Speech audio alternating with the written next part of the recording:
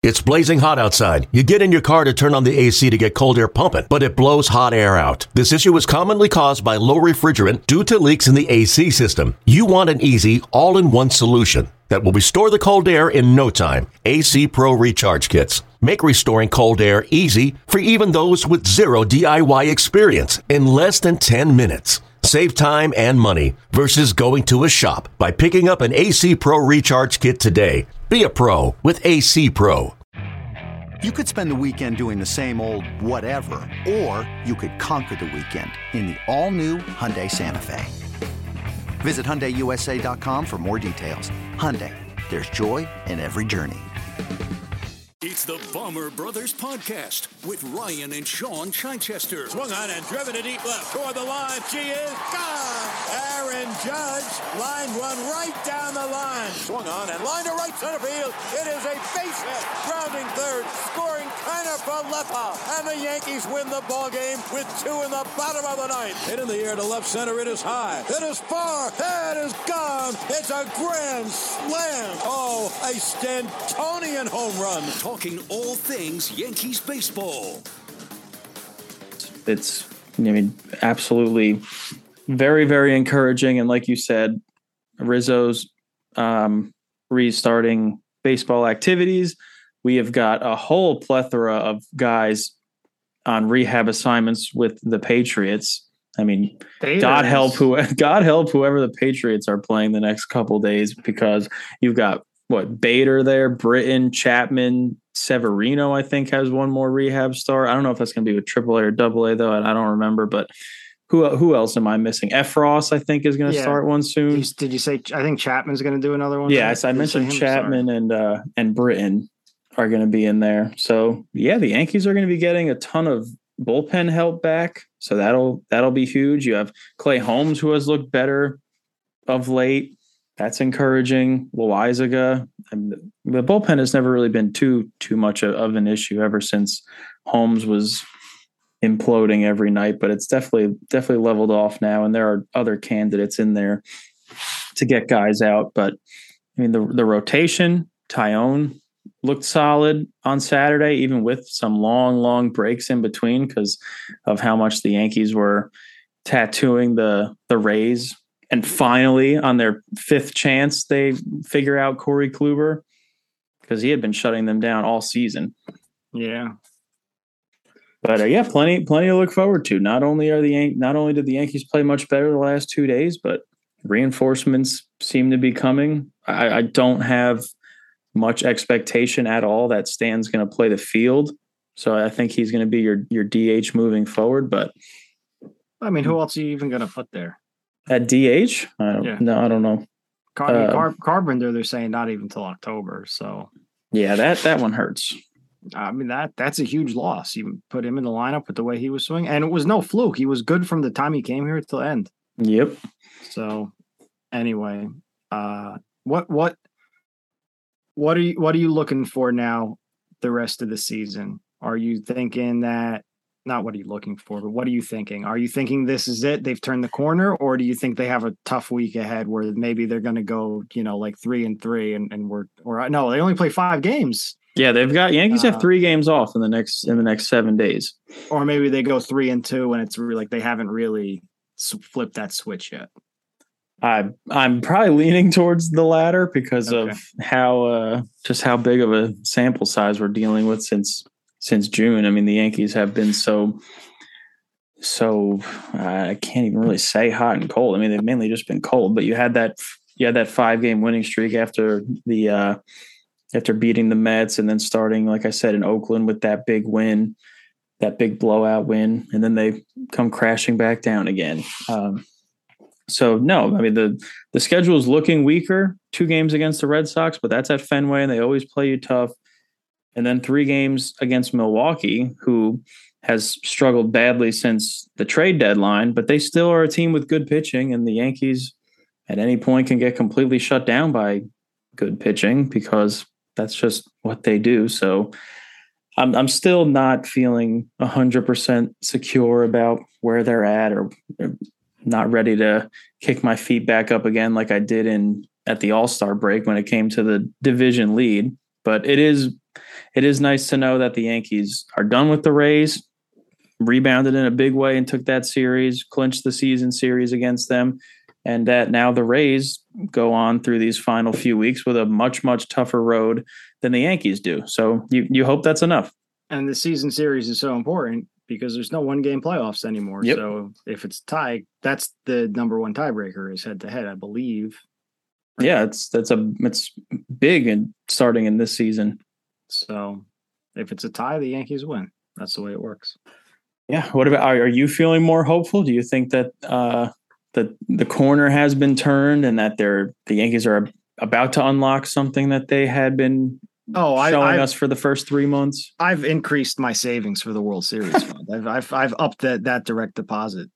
I feel actually pretty good, and the reasons for that are one, I know they haven't officially announced it yet, but it looks like we're rolling with Cole, Nestor in the 2 games at Fenway, and then Montas has looked much better his last 2 starts. I thought he pitched really well against the Rays on Friday night. Honestly, the game we went to, he did pitch well. There were some Hicks didn't help him out. No, that's a whole nother topic we can talk about. But yeah, he did give up some loud contact, but I thought he would pitch well also, and I think he's been pitching much better since his first few starts. And I also think people forget, the Yankees make that trade. And for whatever reason, everyone expected Montas to perform like an ace. He's never been that kind of pitcher. He's a second or third starter, depending on the quality of your rotation. So he's fine. Yeah. All right. Well, in a rotation with Cole and Nestor, he is completely fine as a third starter. And the other things I was going to say. So you have that Tyone has looked better. Domingo's looked good. You have Sevy on the way back. So to me, the rotation again is becoming one of these strengths. You have the bullpen with the reinforcements. Looks like the bullpen's got it more or less figured out. I think Holmes gave up a run yesterday, didn't he? At the end of the game there. I was completely tuned out at the end of that game. I was in football mode, and I'd never been happier to feel like I could comfortably turn off a Yankee game. But Holmes gave up a hit and a walk, struck out 2 though. Yeah, he gave up a run.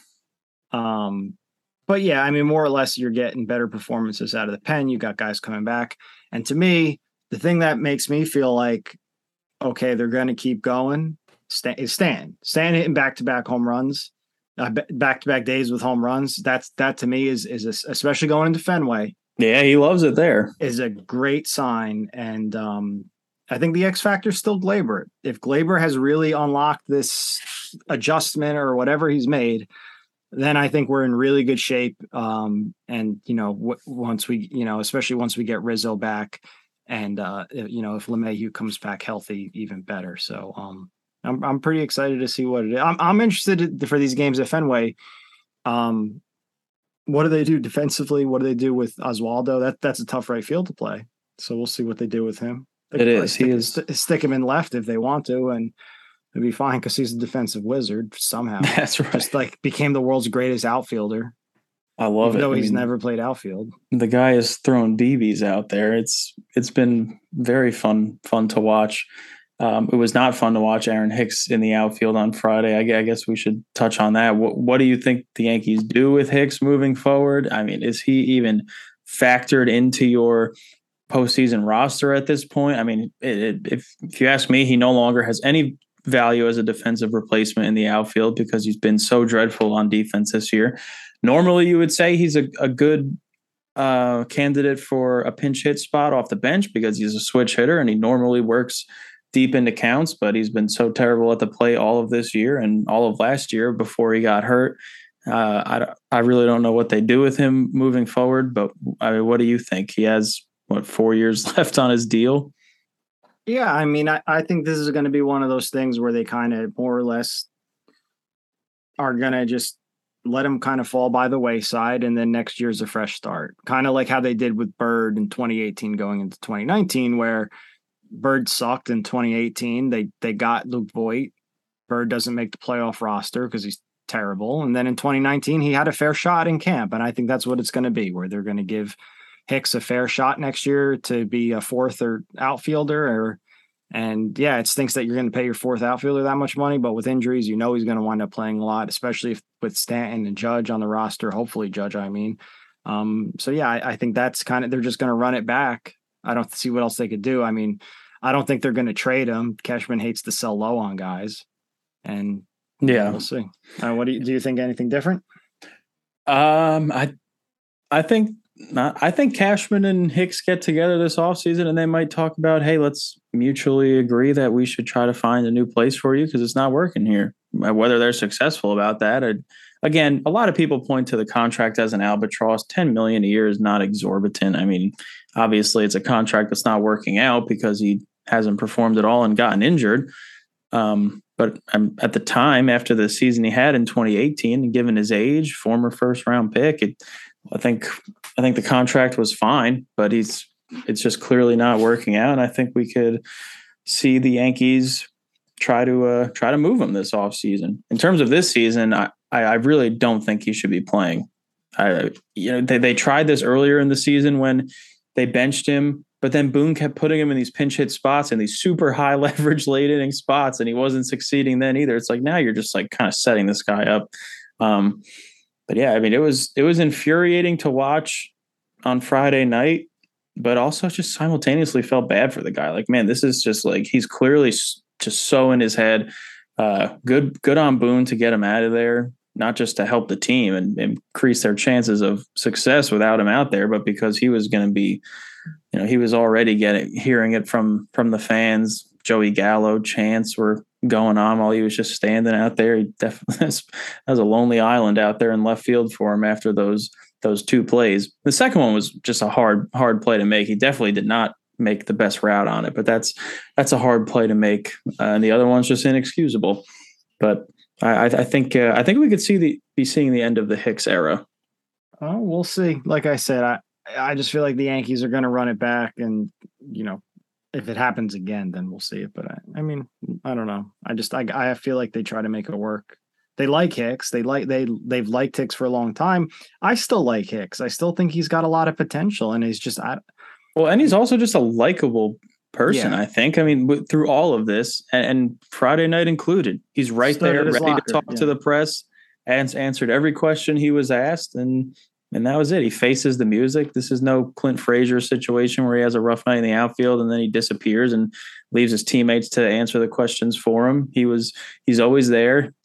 He is seemingly always willing to talk about how frustrating this season is when he's asked about it. So a guy like that, you hope, can turn it around. But we were talking about this at the stadium on Friday.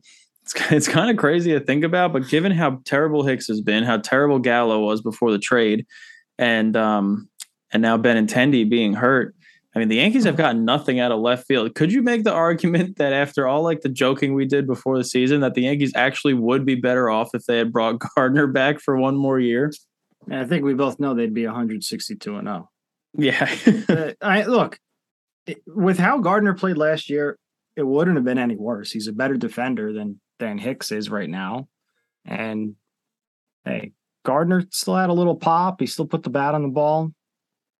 I don't know. I would have been fine with another year of the guard dog.